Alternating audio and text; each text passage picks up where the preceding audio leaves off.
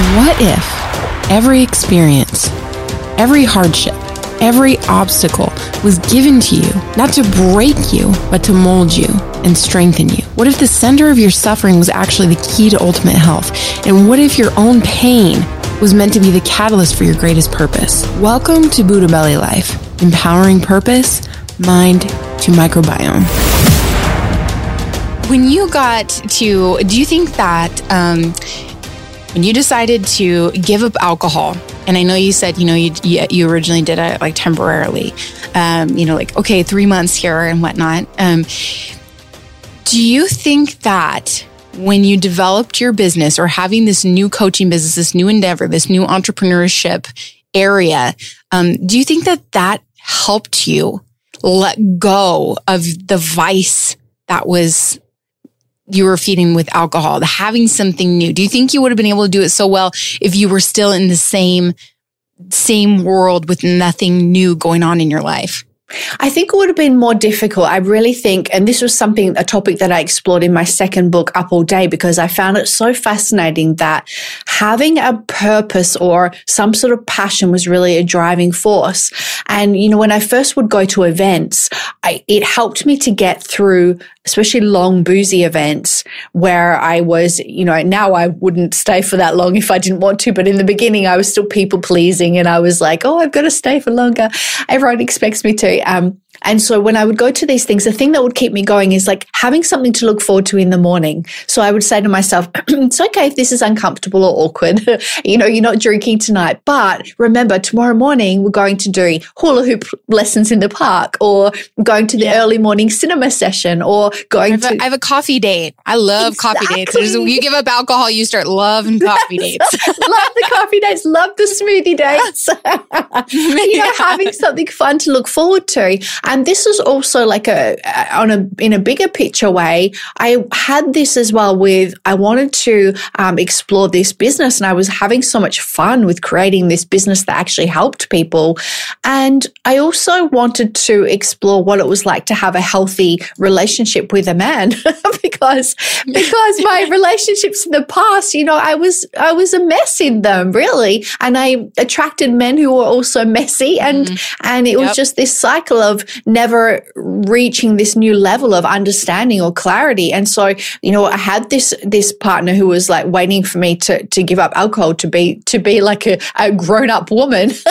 And so I was like, let me explore that as well. And so, having these driving forces and they were my whys. Like I really wanted to explore this business and also to find out more about who I am. And I think figuring out what your big why is, what your big purpose is, or your reasoning for embarking on a new lifestyle change, it keeps you going through all the tough days. It acts as this kind of compass or a big motivator, helping you to focus on the bigger picture.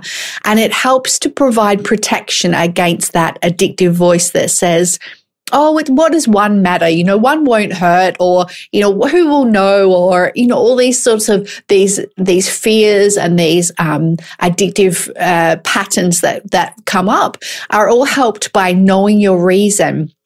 And it doesn't really matter what your reason is as long as you're clear on it, like whether it's to be a better role model to your kids or to follow your dreams and reach your potential and to explore things that make you happy or to be a better friend or wife or mother. Just putting enough thought into it where it's tied to emotion, for our subconscious to place meaning on something, we need to drill down into the actual why. So, for example, I want to lose 10 pounds is not motivating enough. You sort of need to dig below that of like, but why do you want to lose 10 kilos or 10 pounds?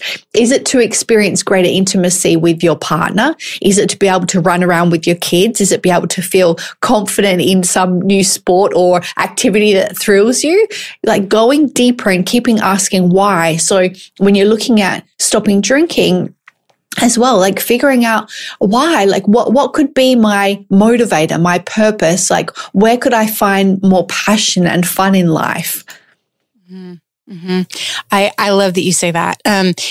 I want to share something. Can I share something? Absolutely. It's a belief of mine, and I'll see what you think about it. So through my self-discovery and all the stuff in my life, and people, who know me know a bit about my life. And my second book was like my greatest shames all put into a book. I'll send you that. You can, there's a few good drinking stories. I bet. Yeah. But through all that, I realized that we all self-medicate easily. There's just different forms, and some are more obvious than others, whether it be food, sex, attention, work and success, alcohol, drugs, etc. We all fill a void. And what I realized is I was like, are people really that unhappy? And something that I've come to truly believe, because I'm a big believer that we were all created for a purpose, that we were all created with like a special fire in us to go get something that we're meant to contribute to the world. And it's different. And for some people, it's on a stage in front of millions. And for others, it's very intimate amongst a couple, and it's no greater or less than the other. Right. And I think we're all born with that. Kind of like, if you ever seen, is it Iron Man? Is he the one that has the thing that goes in his chest? Oh, I don't know. It's like my kids watch all that Marvel or whatever, it's this thing. And if he does, it's like his power pack and it goes in his chest, right? And it's like this huge energy chemical, thing anyway. But I think that we kind of have this hole where we're missing that thing when we come to this world. And that we're meant to go find that, and we seek that. But when we're not seeking it, or we're not latching on to things that give us purpose and fulfillment and contribution, where we're giving, how good it feels to, help a child that, doesn't have a parent present, or give to somebody who's gone through a pain or is sick. We do that, and like it fills something that nothing else can fill. And it's like right in our chest, and I think we're all born with that void. And when we're not taught to seek to fill that void, when we're not taught that you were born with a void like that for a reason, because you were created for a purpose, then it's a discomfort that we have all the time by it being empty. And so we go and we fill it with things to numb it and to distract from it. And those things are the destructive things, and they don't do it for us. Mm-hmm. And so I feel like what you did is you exemplified, latching onto something that was purposeful, that you had, started growing a passion for. And then you started helping people, and that started giving you this fulfillment, and it started taking place of this void that, alcohol could never have done for you. And you probably never would have found it with the bottle, right? Exactly. And you don't. And I love the way that you put it. I just had goosebumps, because I think that's so true. Like they call alcohol this disease. Like, you feel, you never feel at ease. And so this is why you sort of chase the next high. And I really resonated with that, because I think we really need something. And, it's often said that we don't feel true happiness unless we're actively creating something. So whether that is, creating happy activities with your family, whether that is creating a new community, or whether that is creating, some way to give back, or some other purpose-driven thing, we're as humans, we're built to create things, like either to build things or to invent things. Or contribution. Exactly, because it brings us joy. And the more that we help others, the more meaningful our lives feel. And, having that meaning, like now I'm so grateful and happy that I did go all in on the sobriety aspect, because the sense of meaning that my life has as a result is just so much more than I could have ever imagined. And it's funny where life leads us, because I never, a few years ago, I never would have expected this. And some of my old friends and family still think it's hilarious. Like, you help people to not drink. Like, you were the biggest drinker. Exactly. And that's why they trust you. Exactly. They don't trust you because you're, Sally Straight Edge, who, puts down half her glass of wine and never comes back to it. Who does that? Exactly. Gosh, I used to watch people at parties, and be like, are you going to pick that up again? When are you going to pick that up again? Oh my gosh, you're just standing up from the table and you're leaving it there. Or they sip it till it gets like it's lukewarm and like not carbonated any longer. And I'm like, what a waste. Exactly. My husband, when he met me, he goes, you are the first person I've ever met who can drink faster than me. And I was like, because I don't like things to get cold. I'm very picky about the temperature of something I'm drinking unless it's water. Yes. Oh my gosh. Exactly. And that's when you know, like, it's this unhealthy relationship and obsession, because I had a beautiful client once, and she had a real unhealthy relationship with eating, like with comfort eating and stuff. And she would talk to me about the same sort of thing. Like, she would go to parties and she would watch what everyone else was eating constantly. Like, oh, are they going to eat that? They only took one bite of that cake. Why aren't they eating the rest of it? And she would be obsessed with it. And I think, there are so many vices in life that we can fall into to hide from ourselves, and the fact that we feel like we're not being purposeful and leading meaningful lives. And that those, whether it's even just like social media scrolling or binge watching crappy TV or, anything, or eating too much sugar, it's a way of coping with something that can never be filled. Like you said, that hole within that can never be filled by anything other than giving back and creating and just being lost in the moment. And I think we all have that experience when we're growing up as well, of like, being completely immersed in something, whether you were coloring a picture or you were creating a Lego house, whatever you were doing, you were so involved in it. You were so in the moment. And that's when all of these other addictions fall away. Like you lose track of time. You're just experiencing pure joy in creating something. Do you have a desire for fulfillment? Does helping people tap into their own health mentally, emotionally, and physically fire you up? Do you believe in the impact of the gut microbiome on overall wellness? You may be an HWCA coach. For more info on our cutting-edge health coach trainings, visit hwcacoach.com. So this has been such a great talk, and I do want to, before we wrap up here, I want to know about your newest book, Chameleon Effects. Can you give us some of the tidbits or the 411 about exactly what this is about? I'm very curious, especially as a female. Yes, this is all about because I have always come up with new ideas for books, right? Of like, I'm going to talk about this topic and this topic, and it was funny with this one because I went to Dom, my love, and he's also my business partner, and I said to him, these are all my ideas for the books I want to do next. And he was like, well, I don't think those ones should be next. There's one thing that you have struggled with since you stopped drinking. And I'm like, what? So curious. What? And he was like, people pleasing. He's like, you're always people pleasing. And so I was like, oh my gosh, he's so right. And I was like, but I don't want to talk about that. And he's like, yeah, well, that's probably a good sign that you probably should.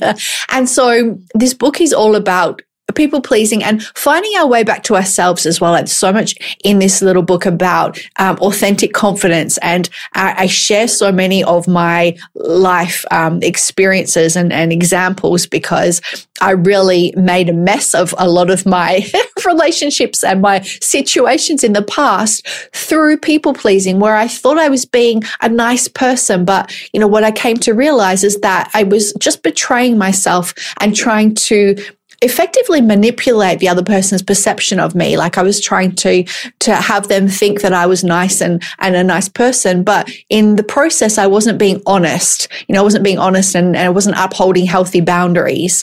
So it's an exploration of that topic because I find it's one that we can often struggle with, and especially when we stop drinking, we often worry about peer pressure from others, and that is all driven by people pleasing. We want to please others and do what they want us to do rather than being true to ourselves. And it probably comes down to, finding that confidence too, which I think is probably, especially if you're giving up something like alcohol, that's something we need to rebuild. Mm-hmm. It's not something that comes overnight, especially depending on what kind of things we've done or that we don't know we've done. Yes, exactly. You gotta. I heard some of my family the other day call blackouts blank tape, and it was the first time I had heard that terminology. Maybe I'm just behind, but like blank tape, like someone else has the VHS of your night. I know. You don't know what's on it. And you gotta love those people that like make sure to get everything dumb you do on camera. Like your so-called friends or family or people like, oh, hey, like they're just pulling out the tape. And then they're like, after the fact, oh, you should see this. You should see yourself like that night. Just cringe, right? Yeah, but I love you. We're best friends. Yeah. Thanks a lot. I know. But I think the self-esteem piece, and then like you say, boundaries, but I think boundaries comes with confidence to be like, hey, I have affection for you. I like you, man. I love you. No. Yes, exactly. No. Hey, this isn't about you. This is about me. I'm not going to drink. You don't need to feel bad. Don't feel uncomfortable.